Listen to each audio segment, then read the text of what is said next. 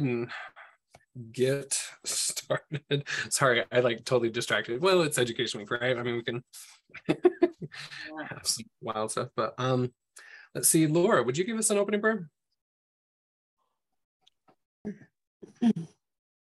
Our Father in heaven, we're grateful for this opportunity to gather together and to understand better the lectures on faith. We invite thy Spirit to be with us and help us to learn those things and remember those things that that would have us and that we can help others with. And we ask these things and these blessings in Jesus' name. Amen. Amen. Thank you.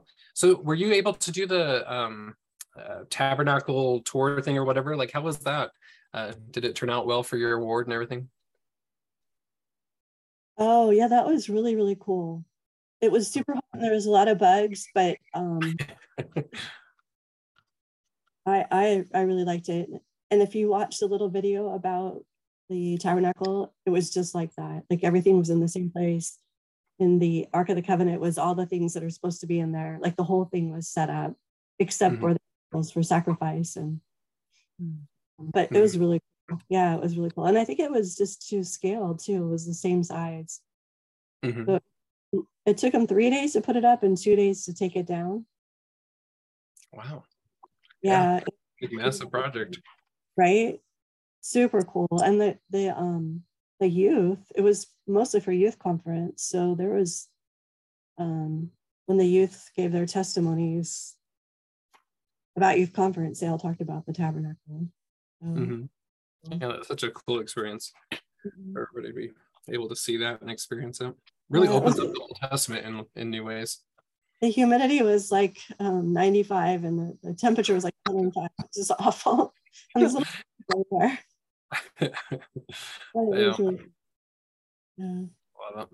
Thanks for asking. So as we are, I think I forgot in the majority of the groups, but anyway, I really do want to start each of our class times with DNC 88 verse 133, the salutation. So, art thou a brother or sister? I salute you in the name of the Lord Jesus Christ, in token or remembrance of the everlasting covenant, in which covenant I receive you to fellowship, in a determination that is fixed, immovable, and unchangeable, to be your friend and brother through the grace of God in the bonds of love, to walk in all the commandments of God blameless, in thanksgiving forever and ever. Amen. I tell you, every week it just takes on new nuances and added meaning. I love that salutation. We really learn to apply that in all of our comings and goings. So, lecture third, we've got some fun and heavy ground to cover with this lecture here. Like it says in verse 6 there, having previously been made acquainted with the idea, or let's see, the way the idea of his existence came into the world, lecture second, as well as the fact of his existence, we shall proceed to examine the following here in lecture third. So I would like to kind of pitch that question out, kind of refreshing our minds as to lecture third, or I mean lecture second. So what is the way that the idea of his existence came into the world? What did we learn from there? And as we bring that into lecture third here, but how did the idea of his existence come into the world?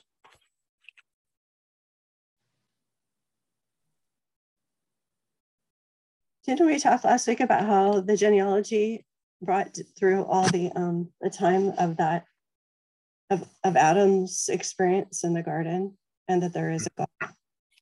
Yeah, exactly. It's that human testimony and human testimony only that allows us to get acquainted with the idea that there is an existence of a God. Without that, we're just kind of left to our own devices. And but the fact that Adam had experiences and is willing to tell about it and testify of it, and how that perpetuates throughout the generations. Anyway, I have a question. When you started reading, I have this book and it wasn't the same. Oh, okay. Yeah, so are the paragraphs numbered in that book or not? They are numbered, and it starts in the second lecture. It was shown. Is that what you read? In the second lecture, it was shown how. Oh, no, that's verse 1. I had popped over to verse 6. Oh, okay. Yeah, just because it says kind of the same things or whatever, but I was quoting from verse 6 there. Sorry. Okay, so now 6 is having previously been made acquainted. Is that where 6 is? Yeah. Okay, so it looks like it might be the same one. Okay, yeah, good to know, because different versions I found are very different, especially with the preface we learned. But Right. So in yeah, let's tackle verse 1. The last part of it, when it starts quoting Romans 10:14. I think that this is like so crucial to this whole lecture here, this whole theme. Romans 10:14 says, "How then shall they call on him in whom they have not believed? And how shall they believe in him of whom they have not heard? And how shall they hear without a preacher, or one sent to tell them? So then faith comes by hearing the word of God." So how do you guys unpack that verse there? What does that mean to you? And how do we handle the what is the word for that? Where like Alma uses that, right? Like, how can you do this without this? And how can you even do that without this other kind of thing? Like that kind of piggybacking principle there. I don't know. I just look back on my own journey and pull from there, because like it's the miracles that the Lord put in my life. I'm like tons of them that I cannot deny. And then having a middle name, my middle name is Christine. And that when I was 6 or 7, walking home from elementary school in Long Beach, California, a girl asked me if I was Christian. And like, we didn't really have religion in our home. Maybe we might have said God is great, God is good a couple times at the table, but never, there was never anything else. And I remember being 8, walking across a busy boulevard, my mom watching from the other side so I could go to church. And I went to church by myself. Like, that's how it started. Mm-hmm. I wasn't taught that there was God. It was like, Christian, what is Christian? Like, I had to know what that was. And so I just started seeking what Christian is. And then all these miracles that happen that you cannot deny, like, Mm-hmm. that put me on the road. And when I was 11, my family found the church, but didn't really stick with it. But the Lord stuck with me and kept miracles and kept me on the path. Interestingly, we moved up to the mountains, and we moved across the street from an LDS family. And my parents said, "Don't tell anybody that we joined the church." But the Lord moved me across the street from this mother and her 4 kids that were very active. And there's these big boulders down there, next to their property. And I went up there to see the boulders, and their daughter was singing a primary song. And I said, "What is that song?" And so she told me that was a song from church. And I said, "What church?" I'm like, oh my gosh, there's another miracle. Mm-hmm. So how then shall they call on whom they have not believed? He just put himself in my path, like all the way through. And then I look back and I'm like, my children haven't had these miracles, and they don't really want to listen to mine. They don't really want to hear them. Mm-hmm. But yeah, they will. They're written down. Mm-hmm. Yeah, with God's plan, they're that like your parents' timing wasn't your timing as a youth, and how it kind of changes throughout the different generations and stuff. But at the same time, as we learn here in lecture 3, that God is love and full of mercy and is the same, and yet as we fluctuate and change and have different experiences, that he still sends messengers, whether it is our own family or there's different interactions planned and ready to go, so that we can hear the testimony of others in one way or another, and react and act on those things. I love that. This isn't exactly what you experienced, Laura, which thank you for sharing that. That was beautiful. But my testimony of, I thought this was a beautiful lecture, by the way. I look at all of the things that could have happened in my life and should have, maybe not should have, but often happened to other people I'm not explaining this very well, but all of the things that the Lord actually did protect me from, even though I was exposed to a lot of not great stuff. Like I was raped in college, and I had I met a friend later on. She was raped in college also. She got pregnant, even though she had went to the hospital and they did their thing. And I didn't go to the hospital because it doesn't matter. But so I'm looking at God's mercy and his love and his care of, because I used to look at it the other way, saying, why did all these things happen to me? But now it's been reversed, and look at all the things that he saved me from and blessed me. And it's a much better way to look at things. Yeah. Right. Yeah. It's amazing. As we look back on our lives and reflect on the different things, perspective is huge. And it's just been so fun. All of our different studies, right?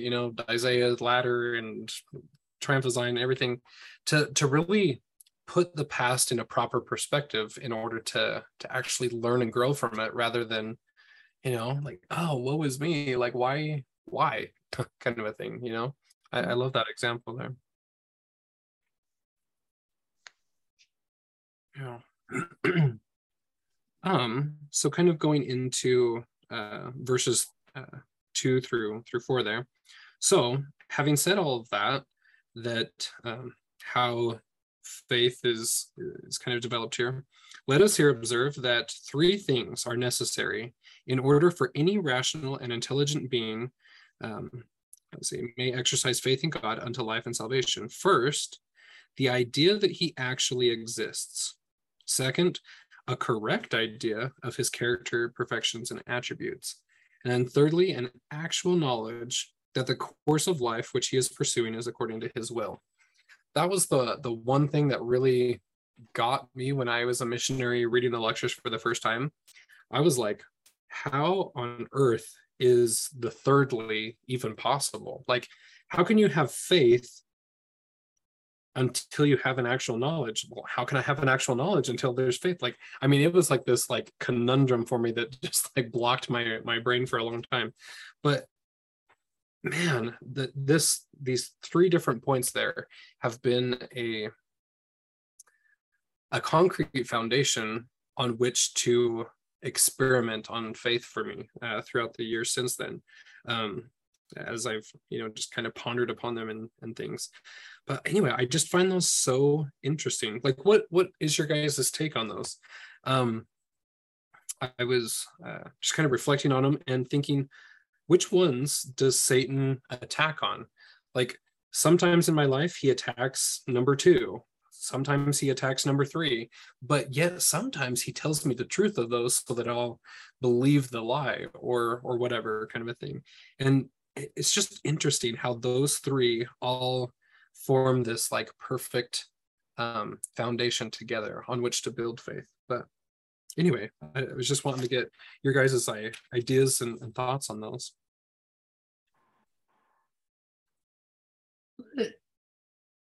We talked earlier about the preacher that used to be in the temple, that they don't have now.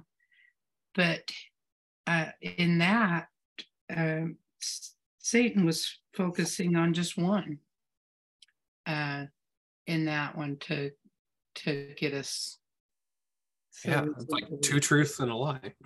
yeah, yeah.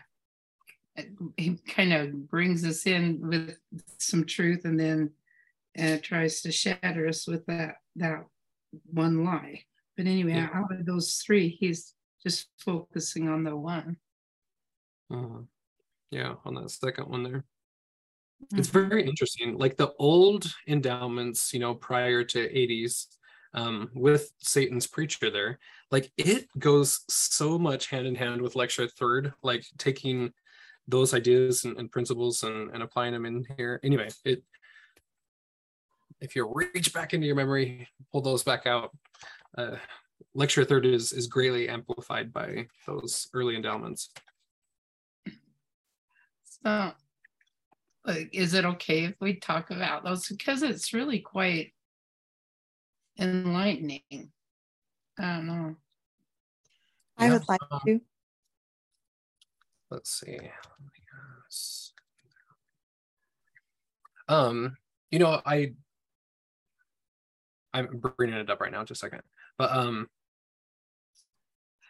some people agree with this website, some people don't, whatever your opinion is on it. But a few different paragraphs I think are very interesting, looking at the old wording.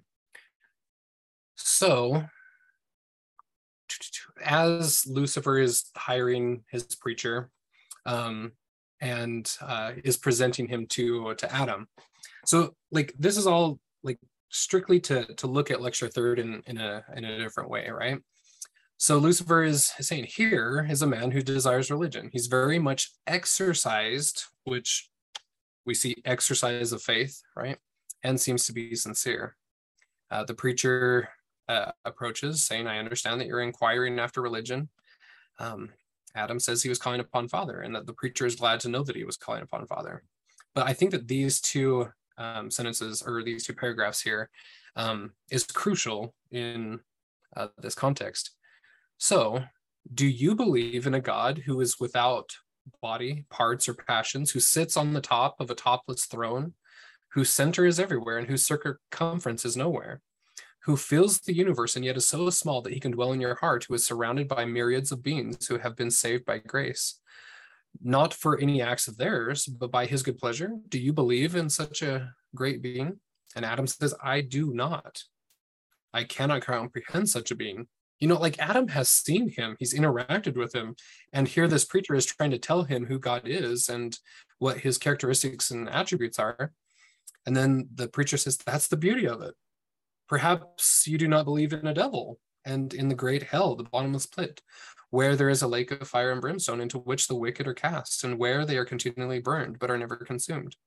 And Adam says, I do not believe in any such place. My dear friend, I am sorry for you. And, the rest of the endowment and how they basically convert the preacher at the end. But I think that's just very interesting. As Lucifer is interviewing this preacher, he's like, oh, have you been to college? Do you teach orthodoxy and all of these things? That's great. Well, I have someone for you to teach. And Adam's just having none of it because he has interacted with him. Looking at this, the first idea that he actually exists, Adam knows. And secondly, a correct idea of his character's perfections and attributes, that's where he comes in. Satan has employed a preacher to try to deceive on that. And saying, okay, you've been kicked out, and now the idea of God is nuanced, right? Like he's without body, parts, or passions, and all of this stuff. Like that he changes from Eden to the telestial world. God changes, and he's not a constant anymore, and is trying to really throw Adam for a loop. But yet Adam holds firm to his testimony of what he knows to be true. I think that that's a powerful lesson for us, that there can be two lies or two truths in there, but mixed in with one little lie, just to try to throw off. And in our world today, that's what throws a lot of people off. But with the restoration of the church and and Joseph Smith's vision, then we have the truth. We know what God looks like, and that they're separate beings, God the Father and Jesus Christ. They're not all just wrapped up into one thing. And so we're very blessed that way, that we do have that knowledge, but it's out there in the world. A lot of people, understand it this way. And so, it's just, that is the one of those three that gets the most, that Satan can get the most, what's the word I want? Yardage out of, yeah. Yeah, for sure.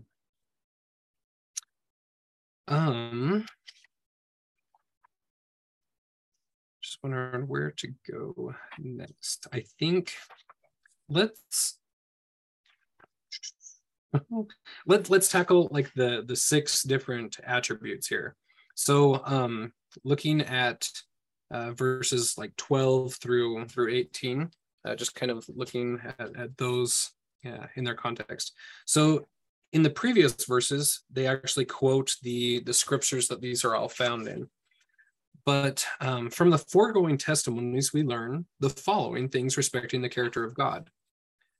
First, that he was God before the world was created, and the same God that he was after it was created. Secondly, that he is merciful and gracious, slow to anger, abundant in goodness, and that he was so from everlasting and will be to everlasting. Thirdly, that he changes not, neither is there variableness with him, but that he is the same from everlasting to everlasting, being the same yesterday, today, and forever, and that his course is one eternal round without variation. Fourthly, that he is a God of truth and cannot lie. Fifthly, that he is no respecter of persons, but in every nation, he that fears God and works righteousness is accepted of him. And sixthly, that he is love. So, I don't know, the first few times that I read lectures, I looked at those and went, yeah, like, duh. But having read it like through this time, like it is so fruitful to know these things and to act within them. I think that there's so much here to unpack. But like, what are your guys' thoughts on that list of 6 kind of attributes, characteristics, perfections of the deity? What experiences do you have with those? What testimonies do you have of those 6 things? So Cameron, is God plural in this when they're talking about this? That's a great question. I wish we had like a Hebrew lexicon and we'd go, oh yeah, it's Elohim, it's plural. But I would definitely put my opinion forth that I would think that it's plural, applying to both gods. I mean, there's some progress that Christ makes through his life and journey and stuff too, but we know that he was the one as a creator of the worlds and stuff. So I would think that it's including both, well, not both, but plural deities. But I don't know. So he was God before he was born, right? Mm-hmm. So he still had to, for his mission, be born, then go through those trials and that process. And he grew from grace to grace, right? Mm-hmm. Yeah. And so that's, an interesting principle there. Like he's growing from grace to grace, yet he's unchangeable. And so like, how does that relate in and stuff? It's very interesting to apply that in that way to both. But yeah, Becky. I'm hoping I can explain this because I don't know if I can. But in 7, it talks about understanding his character. And then, we're reading all of these different attributes of his character. And I just look back to thinking, I remember hearing people say things like, oh, don't ask Heavenly Father to help you be humble. You will regret you will get what you ask for. And so I was so scared of Heavenly Father. And I finally, over the course of like the last year or so, started asking things. It's like, no, my Heavenly Father's not mean and vindictive. He's not gonna, trap me in my questions and my concerns and asking for help to be more humble. Like, anyways, I'm just looking at this thinking, oh, I need to study this list out more. But how in the world, how twisted these have gotten, but even within the church, because that's where I learned that you shouldn't ask for help being humble, and you should be careful what you ask Heavenly Father for. And again, that's not like a gospel principle, but it's from within people in the church who are teaching. So anyways, Satan's so sneaky how he tries to get in and warp this, because if we don't have this, we can be pretty lost. Yeah, exactly. Yeah, Wendy in the chat says that's one of my biggest unbelief pet peeves and thorns in Mormon theology. Like, we like to try to joke about things and kind of scuff it off as nothing, right? And yeah, be careful what you ask for, or kind of thing. Like you said, it makes a different version of a God that you're scared to approach. Yeah, I love that. For me, verse 23 was like, I've highlighted this for me personally. This is the most important paragraph of the entire lecture series. Like, 23 hits me so hard because I see it in my own life and I see it in others as well. But it's a little bit longer one, but let me read it.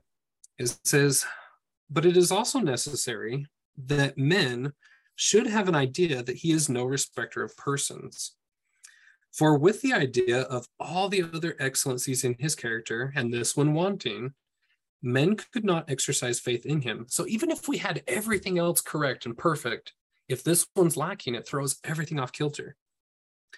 Because if he were a respecter of persons, they could not tell what their privileges were, nor how far they were authorized to exercise faith in him, or whether they were authorized to do it at all. But all must be confusion. And then it switches tone. But no sooner are the minds of men made acquainted with the truth on this point, that he is no respecter of persons, than they see that they have authority by faith to lay hold on eternal life. And what is eternal life? The richest boon of heaven, because God is no respecter of persons, and that every man in every nation has an equal privilege. And I mean, those few lines there where it's talking about if he were a respecter of persons, they could not tell what their privileges were. How big of a plague is that in our church? I mean, in the world. Like, we're living far beneath our privileges. We don't even know what they are. And the next one, nor how far they were authorized to exercise faith in him. Oh no, you just don't see God or whatever, that's for the prophet. And sometimes we even question our modern prophets. Maybe it's just the biblical prophets that got to see him, that are authorized to exercise that type of faith in him, or whether they were authorized to even do it at all, ever. Like, I think that those are huge. And so if we ever encounter within ourselves or others any of those kind of like three things that it delineates there, then we truly don't believe the scriptures that tell us that God is no respecter of persons.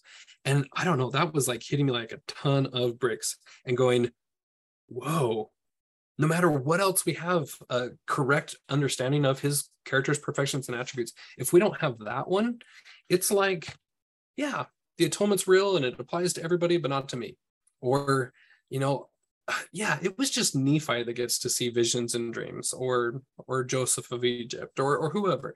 Like, all of these things are great, but the day of miracles has ceased now because we have smartphones and technology. We don't need those things anymore. Like, God is no respecter of persons. And how great a truth that is for our quest to build Zion and prepare for the second coming. I think that anyway, 23 is like one of my all-time favorite paragraph verses of this whole thing. Just blows my mind. So Uh-huh. Oh, go ahead. Yeah, I was done. Don't you think that President Nelson is showing us how to see God? Do you think that? Mm-hmm. And then, what was I gonna say? Oh shoot. What is that scripture? If we had all of the stories of the interaction of the Lord, there wouldn't be enough room to fill. But we just have these, these few words in these scriptures that we have. But people have seen God. And I'm not, I wouldn't stand up and tell my story, but I'm grateful that these prophets did and wrote it, right? Yeah. All that they have, we have that opportunity too. We just need to exercise that faith. And that's what President Nelson is asking us to do. I was going to say, I listened to that Seer Stones and Four Ordinations. Oh my heck. That's going to be a fun one. Is that this Saturday? Oh my heck. September. Oh yeah. Is that September. September? Seer Stones? Oh my heck. Like, thank you for recording all those. Yeah, that's a fun one. When I have something else, when I have a moment, that's what I go to. Thank you. I wish I could remember them all, but I just know that when I need to, the Lord will call them out for me. So. Yep, exactly. I love that. Yeah, Tracy. Oh, I need some help going over to 10, where it talks about one eternal round. I tried to research it. I kept thinking of Arrival. I listened to some podcasts, and my brain is just maybe too linear so I'm hoping some of you can help me figure it out. I listened to Quick Media's podcast. He did one on the one eternal round, a month or so ago. I know Hugh Nibley has some, but they were 3 hours long, and so I didn't go do those yet. So I'm like, so you don't want me to just say go watch Nibley? Is that what you were gonna say? That was one of my things. I was like, Nibley has a great expose on it. Yeah, but there's. Have you done King Follett sermon? In facsimile too, that it shows the round and all the Hebrew and Egyptian characters in it. Just go study Hugh Nibley more. I mean, that's a great source. I mean, he dives deep into that principle there. Yeah. But he bases it a lot off of the King Follett sermon from Joseph Smith, right? And I'm just going to quote part of that to kind of segue into it, I guess. Okay. But it says, I want to reason more on the spirit of man, which is interesting. For I am dwelling on the body and spirit of man, on the subject of the dead. And then, I mean, he physically does this at the funeral sermon here. I take my ring from my finger and liken it unto the mind of man, the immortal part, because it had no beginning. Suppose you cut it in two, then it has a beginning and an end. But join it again, and it continues one eternal round. So it is with the spirit of man. As the Lord liveth, if it had a beginning, it will have an end. All the fools and learned wise men from the beginning of creation who say that the spirit of man had a beginning prove that it must have an end. And if that doctrine is true, then the doctrine of annihilation would be true. But if I am right, I might with boldness proclaim from the housetops that God never had the power to create the spirit of man at all. God himself could not create himself. And then he goes on quite a bit extensively to go through that principle. But I think that ring analogy is a perfect way to start help in visualizing things. Like if we have one eternal round, things are created in a holy sphere or whatever you want to call it, and then you cut it in half, and then yeah, there's a beginning and an end. But then with like the Hebrew, when you cut a covenant, there's a separation, but it's always meant to be joined together again and forged in strength. And so we, in the eternal scheme of things, we're here for a beginning and an end. We have like this little lifespan where that's all that we can comprehend and look at, because we only have a slice of the whole ring kind of a thing. It has been segmented, but it's always meant to be joined back together. Elder Holland gave a great talk. I'll find it and stuff, but he says it's, if we kind of liken it to like the pride cycle too, right? So the pride cycle, yeah, you have this and this, and then you come back and you finally end where you began and you start the cycle all over again. But he's like, one eternal round is more like the antithesis of a pride cycle. It begins, but then when it comes full circle, it's at the same place, but on a higher plane. So think of it in like Isaiah's terms, right?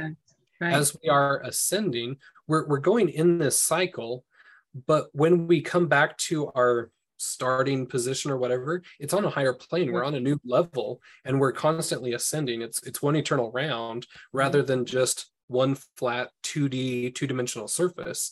We're talking multi-dimensions and things and that ascension process there.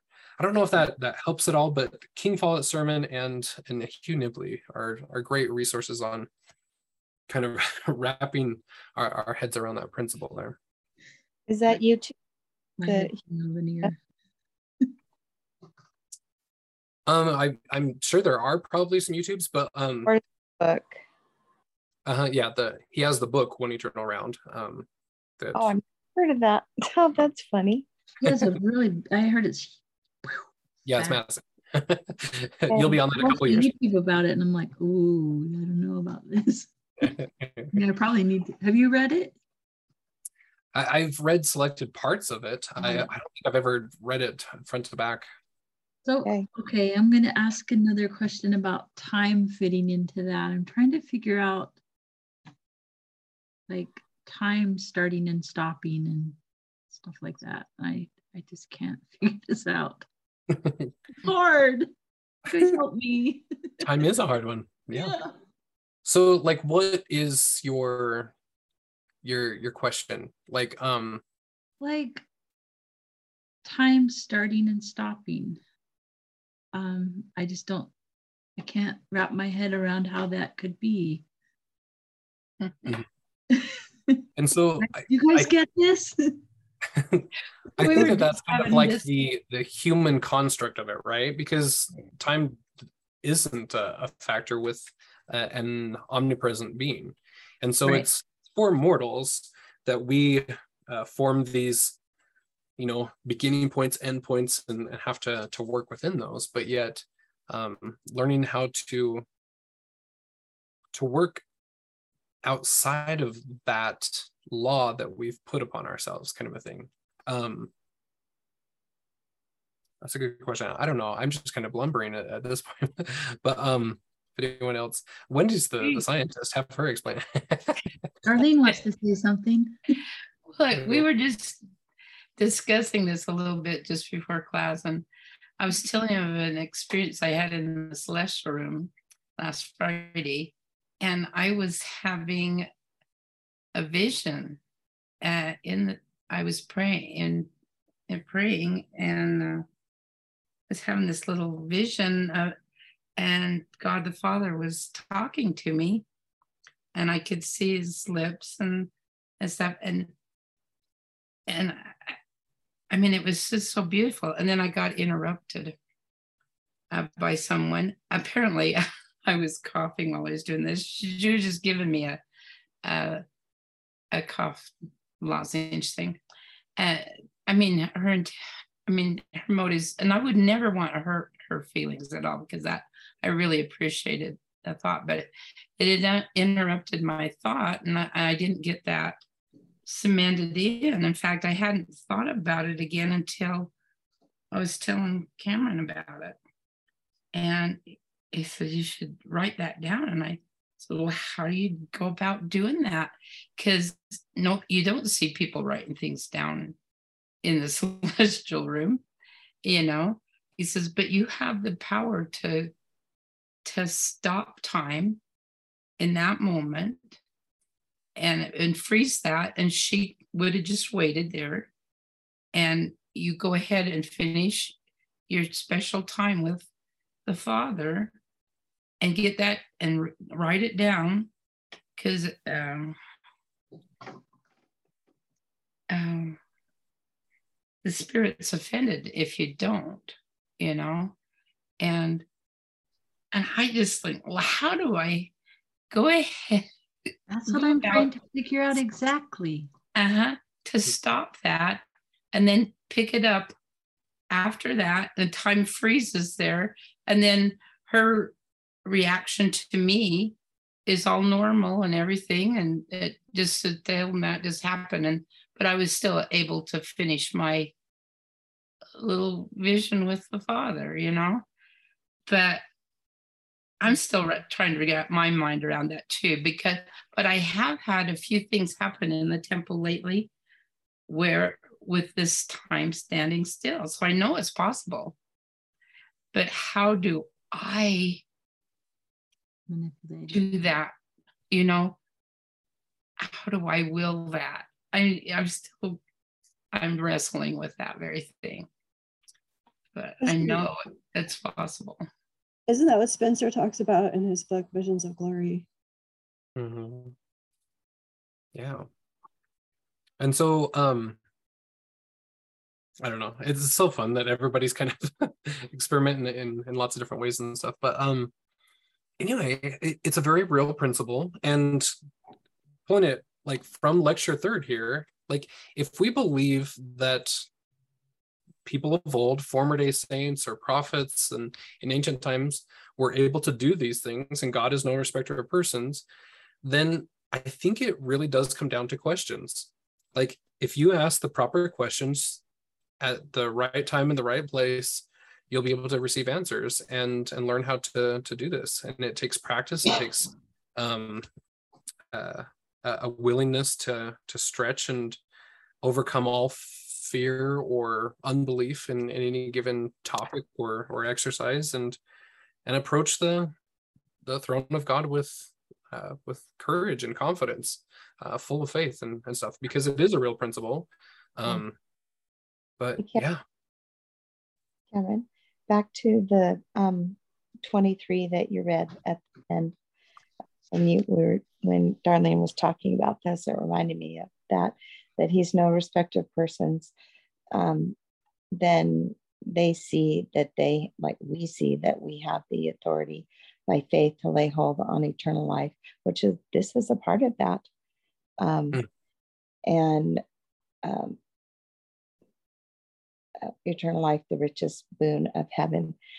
God wants us to honor whatever it is that we need to have time stand still. I've had that happen before, but it was never at my, it just happened because I needed it. But I think it is having faith that he will honor that, and he desires for us to exercise our faith in that and authority to be able to do that, because it is our life, and it is important, the things that we are doing as we desire to do his will. And why wouldn't he want that for us? Yeah. And it's not like just some superpower that's like cool to have. It's for a purpose, right? And as it's used in righteousness, and it is according to the will of God, then all things are possible. And like I think that authority is a huge word there, right? Yeah. Well, isn't that authority to exercise it? Going boldly to the throne of grace, I think it is. Yeah. That we can recognize what we can have exercise authority over in our lives. He has given us the right to be able to do that. We live beneath our privileges in so many ways. And another point from verse 23 there that I think is like so crucial is that he says, but no sooner are the minds of men, so forth, than they see that they have the authority by faith. So like it's interesting that it is a pattern from all of the holy prophets in Holy Writ that God doesn't prolong our I think no sooner than we can actually lay hold upon that we then see that we have the authority to act in faith and lay hold upon those kind of things. That's such an important principle, I think, because sometimes we get caught up. I'm talking about my own personal experience here of I don't know, it just must not be the God's timing or whatever. Like, oh, I want this so bad, but it just must not be the right time. Time is a non-construct. Well, I mean, it is a construct, but with God's omnipresence and his control of all time and stuff, this is true. No sooner are the minds of men made acquainted with this truth than that they see.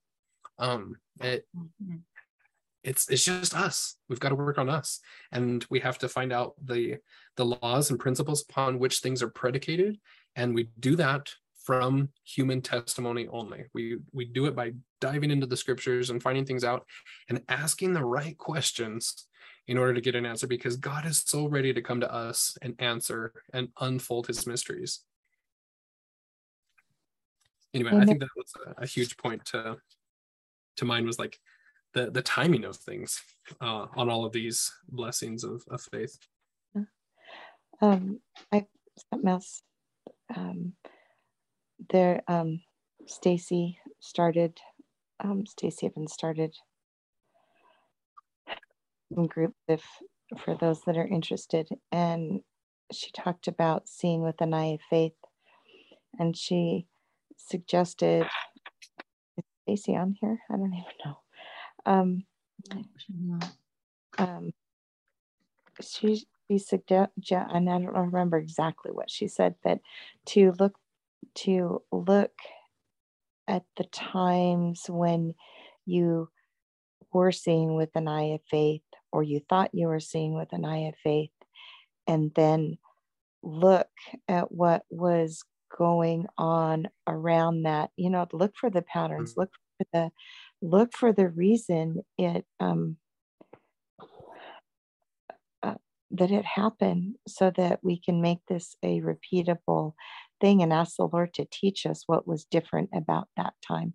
Because I absolutely have one time that was completely different of seeing on the other side of the veil. And I decided today I'm going to go, because I think you can do this retrospectively.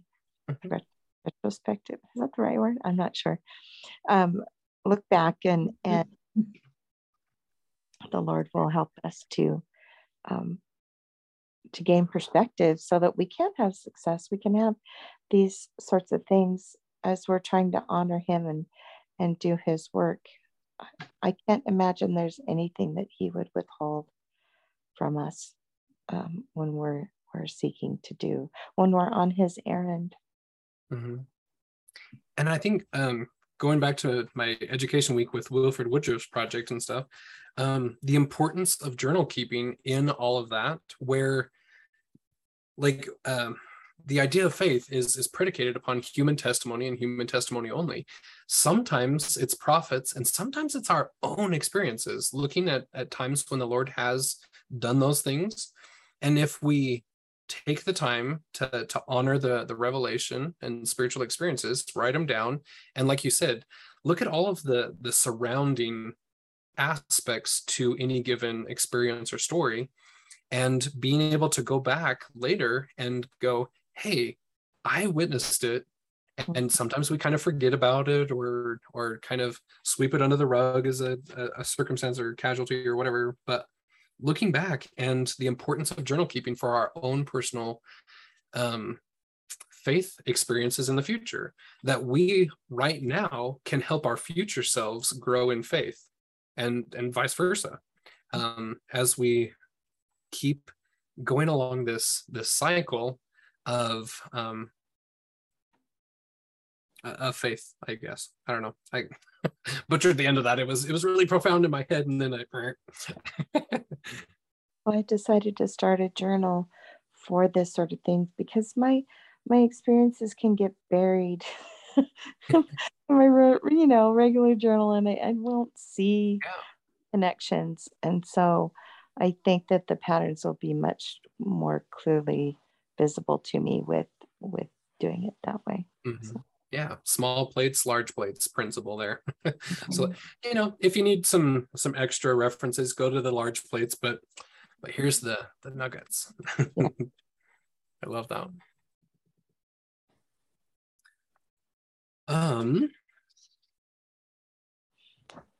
Let's see. I think like 19 was another one of my favorites here. So again, I'm just going to kind of read it because there's a lot to unpack in it. But it says, an acquaintance with these attributes, it just barely listed the 6 there, in the divine character is essentially necessary in order that the faith of any rational being can center in him for life and salvation. For if he did not, in the first instance, believe him to be God, that is, the creator and upholder of all things, he could not center his faith in him for life and salvation. For fear there should be greater than he who would thwart all his plans, and he, like the gods of the heathen, would be unable to fulfill his promises. But seeing he is God over all, from everlasting to everlasting, the creator and upholder of all things, no such fear can exist in the minds of those who put their trust in him, so that in this respect, their faith can be without wavering. And I just love the, I'm lost of words, but the juxtaposition, I guess, of faith and fear in that verse there, where, I mean, if God weren't omnipotent, all-powerful being, that there might be some other kind of God that has a bad plan to overthrow him, like Satan in the premortal councils and things, but yet he has all of that, and we have to have a faith in his perfections and attributes in order to fully put all of our trust and all of our faith into that omnipotent being. And if we do so, no such fear can exist in the minds of those who do so. I think that that's just such a powerful principle. And, sometimes it's kind of like well, yeah, duh. But at the same time, when we really focus in on it and looking at our own experiences of our mortal experiences of people that we lose trust in. I mean, it's hard to have faith in any human anymore, isn't it? Like, everybody disappoints, everybody lies at some point, or is just letting us down. And yet there is an omnipotent being who cannot lie. I mean, he would cease to be God. And isn't that so comforting to know that we can have full faith in that and not have the fear or the doubt that he'll let us down, or some other heathen god would come in and strike him down with their thunderbolt or whatever. It's verse 19 is such a comforting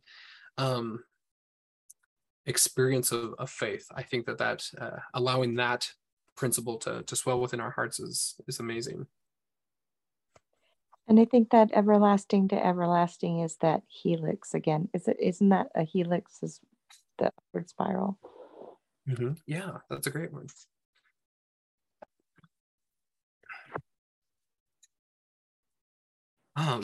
So like, what other things from lecture 3rd really stood out to you guys? I've kind of dominated a lot of time, sorry. This is why we have to come to all your classes, so we can find out all the things. We need like a 3-hour class. That's how we do it. Wish granted. No.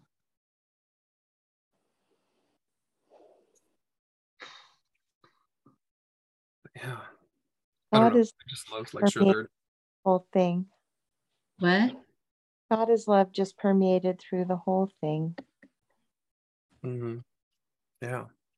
Coming to know him is such a fun journey. And I mean, I've had my journeys throughout the past or whatever, but I mean, it's all just but little tiny crumbs of the whole thing compared to the journey that I've been on the last couple of years. Like I was telling them of like Monday night, right? Like when we were able to go through, we were just going around the circle and asking everybody, hey, how did you wake up to things? Like, the time is now, it's time to get going on things.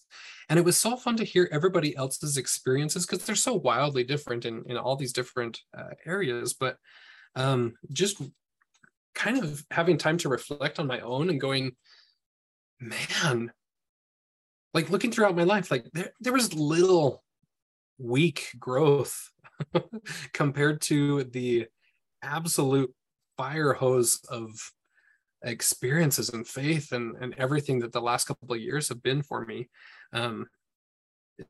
It's just amazing, and coming to know God in very personal and intimate ways, and just going through these lectures with y'all and seeing the evidences of this are just like such sweet confirming witnesses of his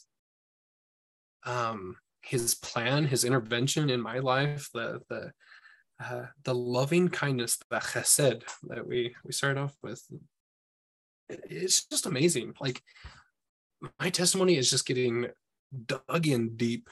Like, there's so many people fallen, and it just makes me so sad. If just come study with me, we'll get you on a good path. But like, I don't know. I just love God's love, really, for our individual lives. Like, he's just in all of the details if we'll just take time to do it. Like it mentions throughout lecture third, any rational being, right?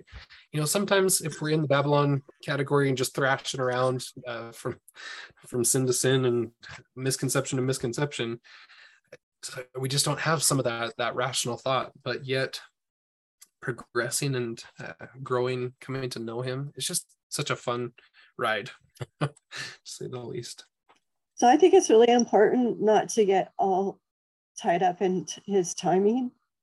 You talked about when we woke up, and timelines. Just stay on the path, stay the course, stay with him.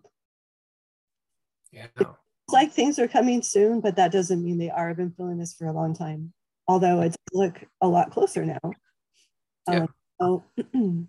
A friend of mine that lives in Jordan River, he was pretty determined that 2 Septembers ago that, you know, that was the time.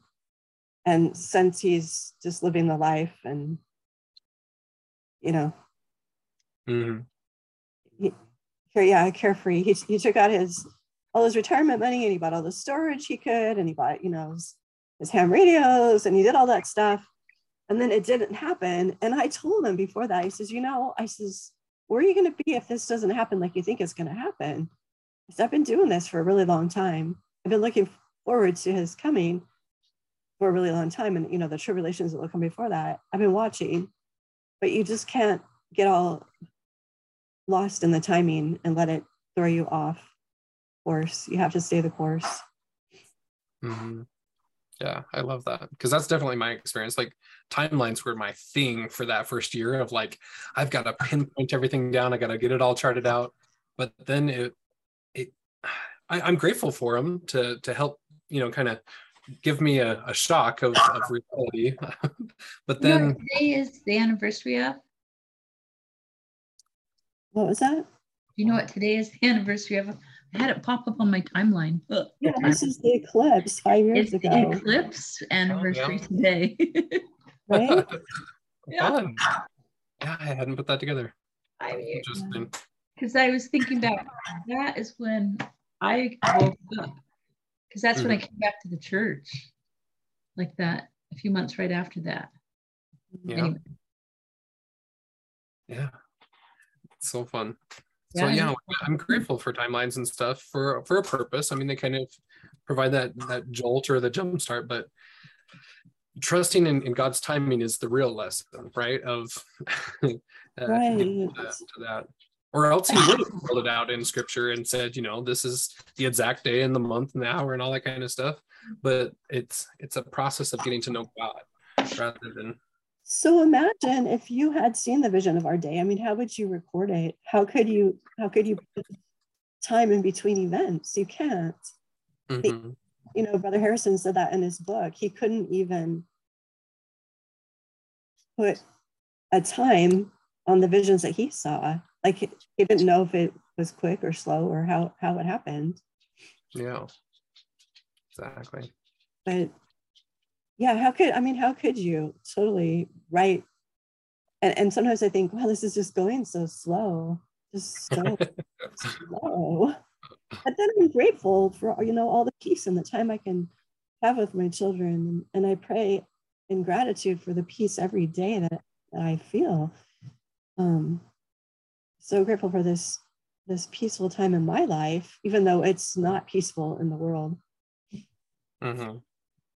Yeah. Yeah, I love it. So anything else on lecture 3 or 3rd that you'd like to talk about? Anything that we missed?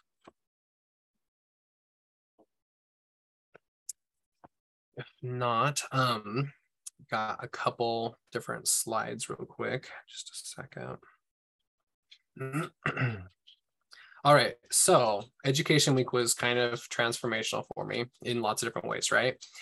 But finally got some guidance on the future. So here's kind of what the future of our book clubs look like. There is a step back, but we'll continue doing them to some degree.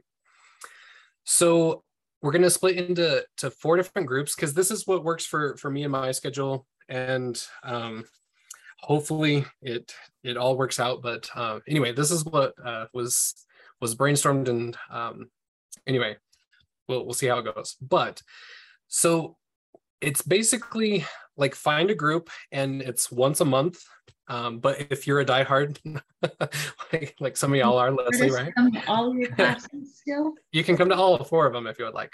But Thank you. so there are exceptions to this, but typically Group Aleph is the first Wednesdays, Group Bet is the second Sundays, Gimel third Thursdays, and Dalet fourth Saturdays. So it's trying to hit all times to some degree, at least once a month. But we will extend it so that it's a 3-hour long kind of get together once a month. The first hour is going to be the topical guide study on Christ. Like President Nelson has issued that challenge for us in times past. The second hour, from 7 to 8, will be just kind of discussing Come Follow Me, what insights you've gained from your studies that you're already doing. So really the only homework or anything would be the topical guide, which can be as little or as much as you want it to be. And then we'll open it up from 8 to 9 to be just kind of miscellaneous, talking about books you're reading and things that you're experiencing and different fun journey type things. But anyway, so kind of splitting into those 4 different groups for that. And so this is a very handy workbook. You don't have to buy this. You can just go through the scriptures and look up all the topical guide things. But this book by Stephanie Dibbs Sorensen, it's like an actual workbook. Like it has lots of spaces, it asks questions, and it helps you deep dive into a lot of the topical guide things. It covers 59 different weeks that we'll be doing. It'll take us through next year, but it's $20 on Amazon or Deseret Book. It's a really good one. I do highly recommend getting a separate set of scriptures just for a study on Jesus Christ and his the growth that we'll be having through the topical guide. But it's not necessary. I mean, you can just use your regular scriptures and highlight in those. But I looked these up just to kind of see the price difference here. If you're getting like the Deseret new journal editions, you're around $125, getting all of the different canons there. If you're doing like the large print from distribution, they're $54.70 for all of them.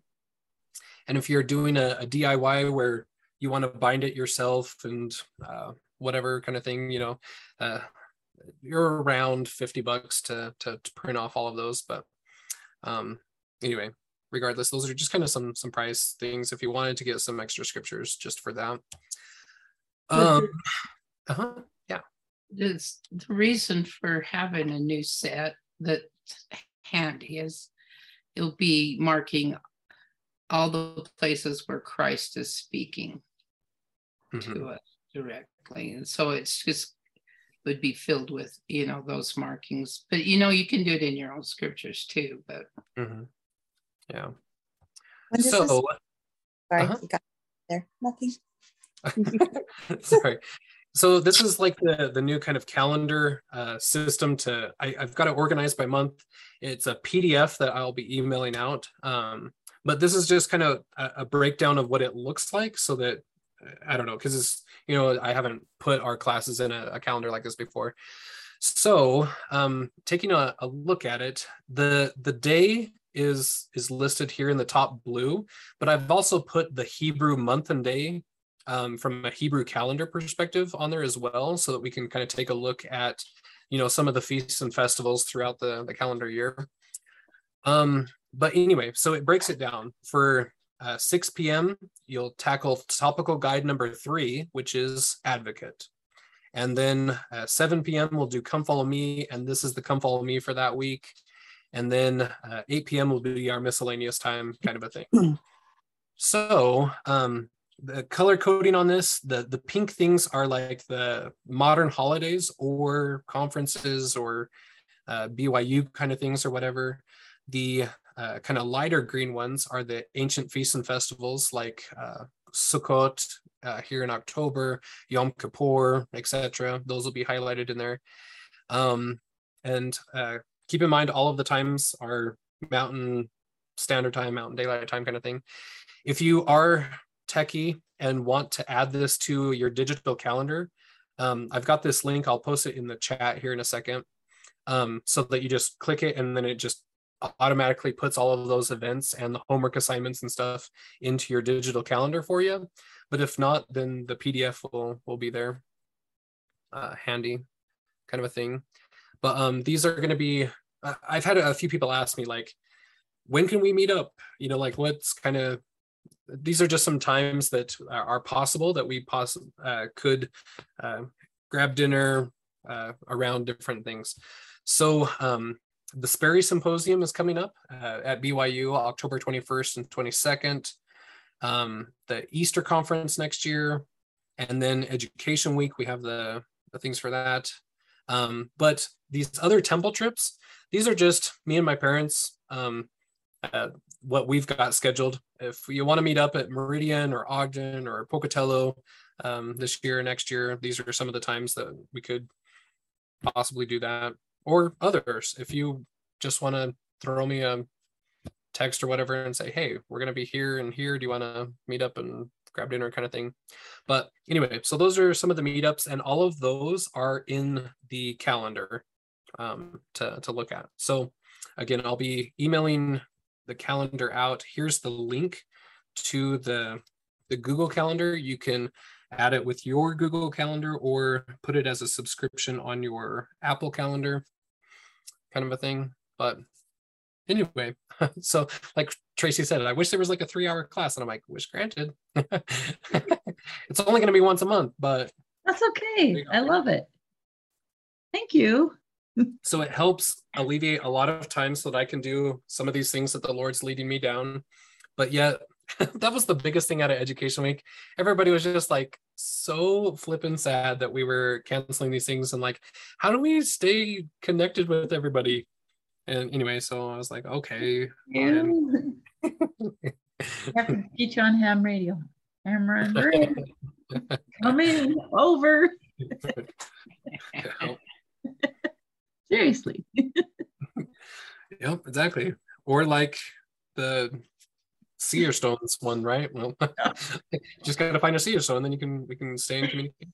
Yeah. I love it. Yeah. Anyway, so hopefully that all works out. We'll see, but so Kevin, do you think that The cell phone is a how do you say that? Satan's seer stone. That's a great way to put it. Oh, Yeah. which link you click? Yeah. I mean, there's Yeah, lots of I do. technologies, right? Like internet was created or given, for family history work and things, and Satan usurps and does lots of stuff with it. But I would say in a general aspect, if we're talking about the world and as a whole, then yeah, we're Nope. very much a Satan seer stone kind of. Yeah, it's a great way to put it. I only do good on mine. Yeah, that's the important part. We've almost finished that book about light. Oh, That was interesting. That was such a fun class at Education Week. Like there was quite a few additional insights that weren't in the book or whatever that he was presenting. So when we get those slides put together and everything, that'll be so fun to talk about. Oh, wow. I didn't realize that was one of the lectures that you chose. That's cool. We're talking about Spiritual Physics of Light, Aaron Franklin, right? Yeah. Yes. Yeah. That was such a fun class. What was your favorite one? Oh, I don't even know. I mean, there were so many. Golly. Top 3.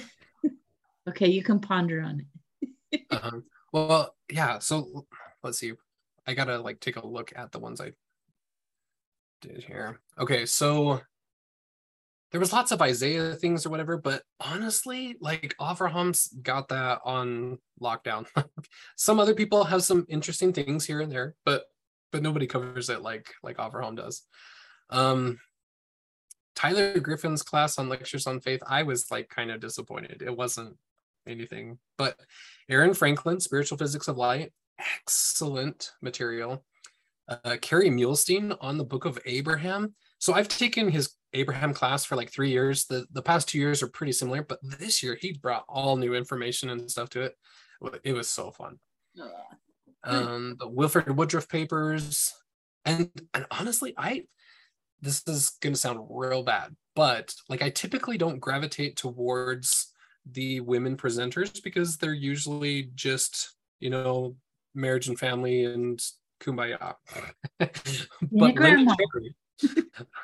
Linda Cherry's class on the bridegroom this year was amazing. I loved her class.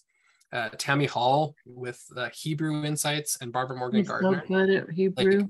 Oh man, there was some excellent stuff in there. So turns out Tammy or Tamara, whatever she wants to go by, but she learned Hebrew up in Salt Lake for a year with a Jewish rabbi, and then she's learning from Mandy Green. So that was another plug, because I've been like hovering my mouse on the purchase button for Mandy Green's Hebrew class, because I mean it's like $150, but I'm like, oh, maybe anyway. So it's like, yep, firmly click. If Tammy can get that much out of that class, then I'll take it for sure.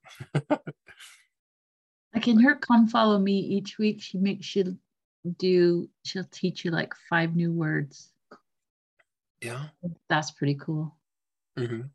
Love it. Yeah, the Lord's really leading me down like Hebrew right now. Like that's a main focus of some of my projects this next year. So it's going to be a fun ride, I'm sure. Yeah.